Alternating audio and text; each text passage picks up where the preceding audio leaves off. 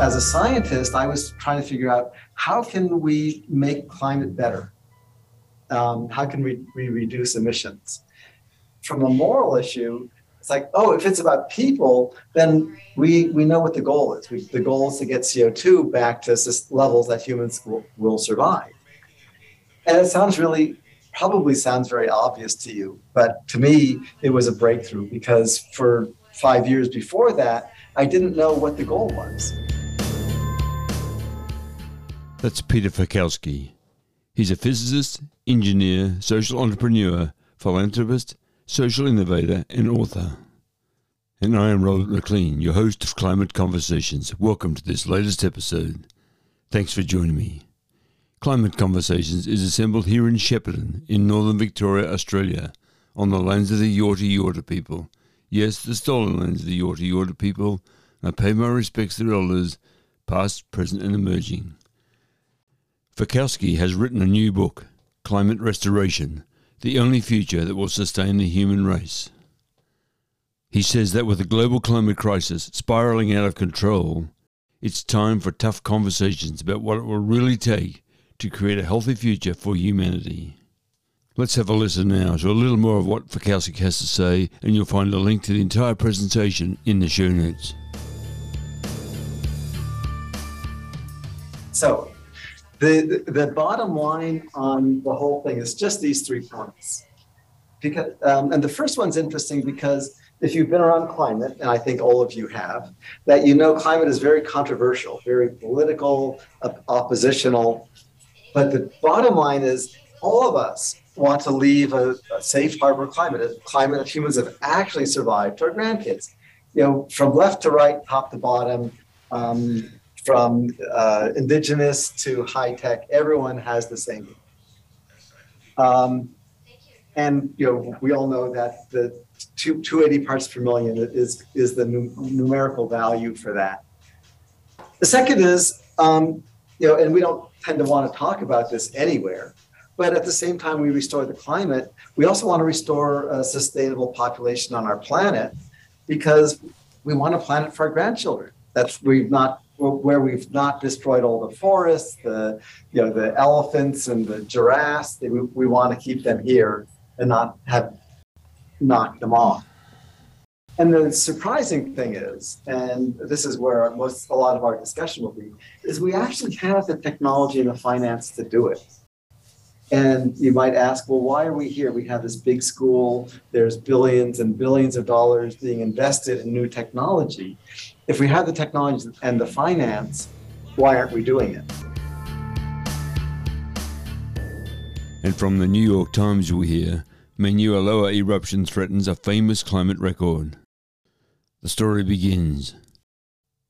Atop the Mauna Loa volcano on the Big Island of Hawaii, a little more than 2 miles above sea level, a 124-foot aluminium tower has been collecting carbon dioxide measurements nearly every hour, every day for over 60 years.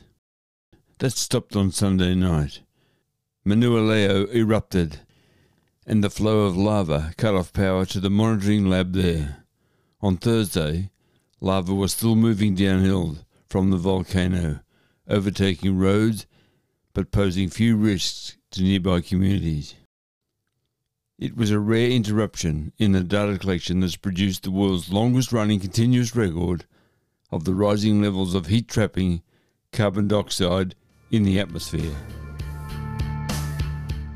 And from Grist we hear, climate change made deadly rainfall in West Africa 80% more likely to happen. A new study says climate change also made the weather 20% wetter. The story begins. The deadly rainfall and flooding that devastated parts of West Africa this fall was 80% more likely to happen because of climate change, according to an international climate science collaborative.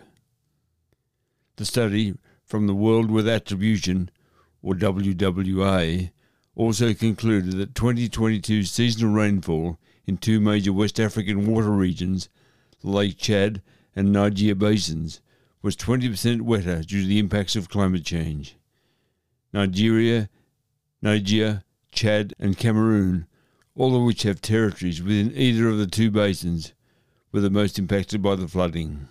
The team of researchers used historic weather data and computerized climate models to compare the likely intensity of seasonal rainfall in the Lake Chad Basin with and without human activities altering the climate. They found that the region's extreme rainfall would have been unlikely without human-caused warming. Now, such rain is likely to occur once every 10 years.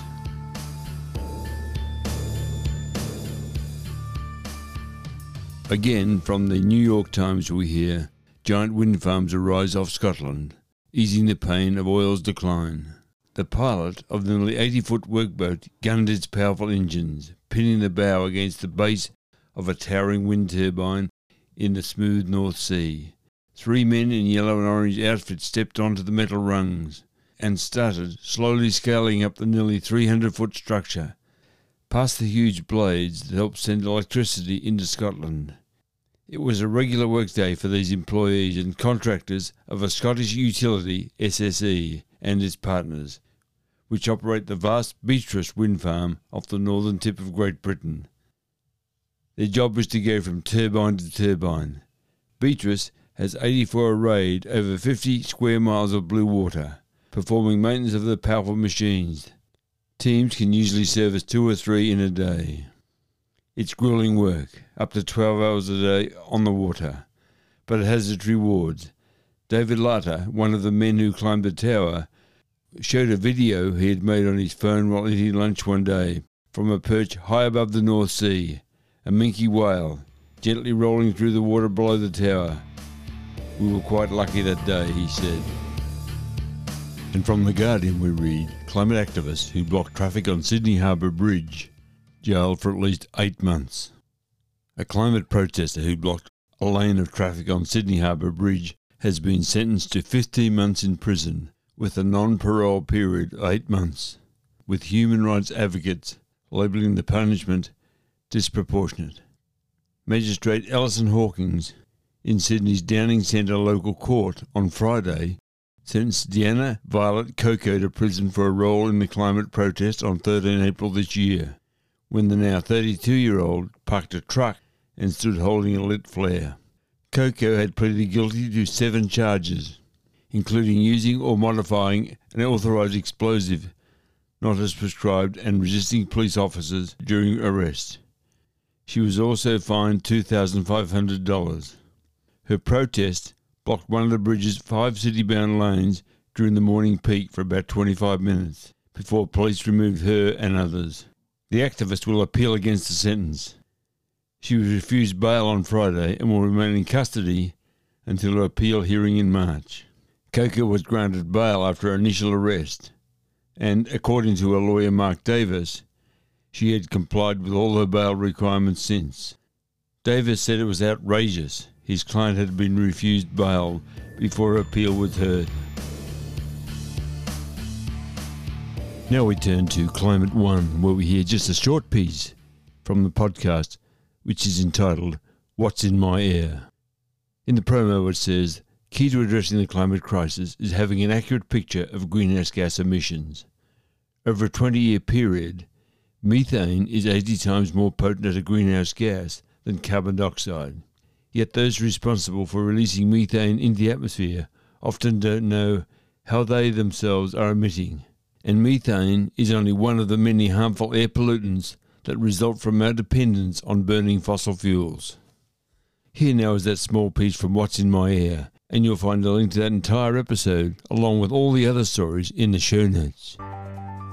This is Climate One. I'm Greg Dalton.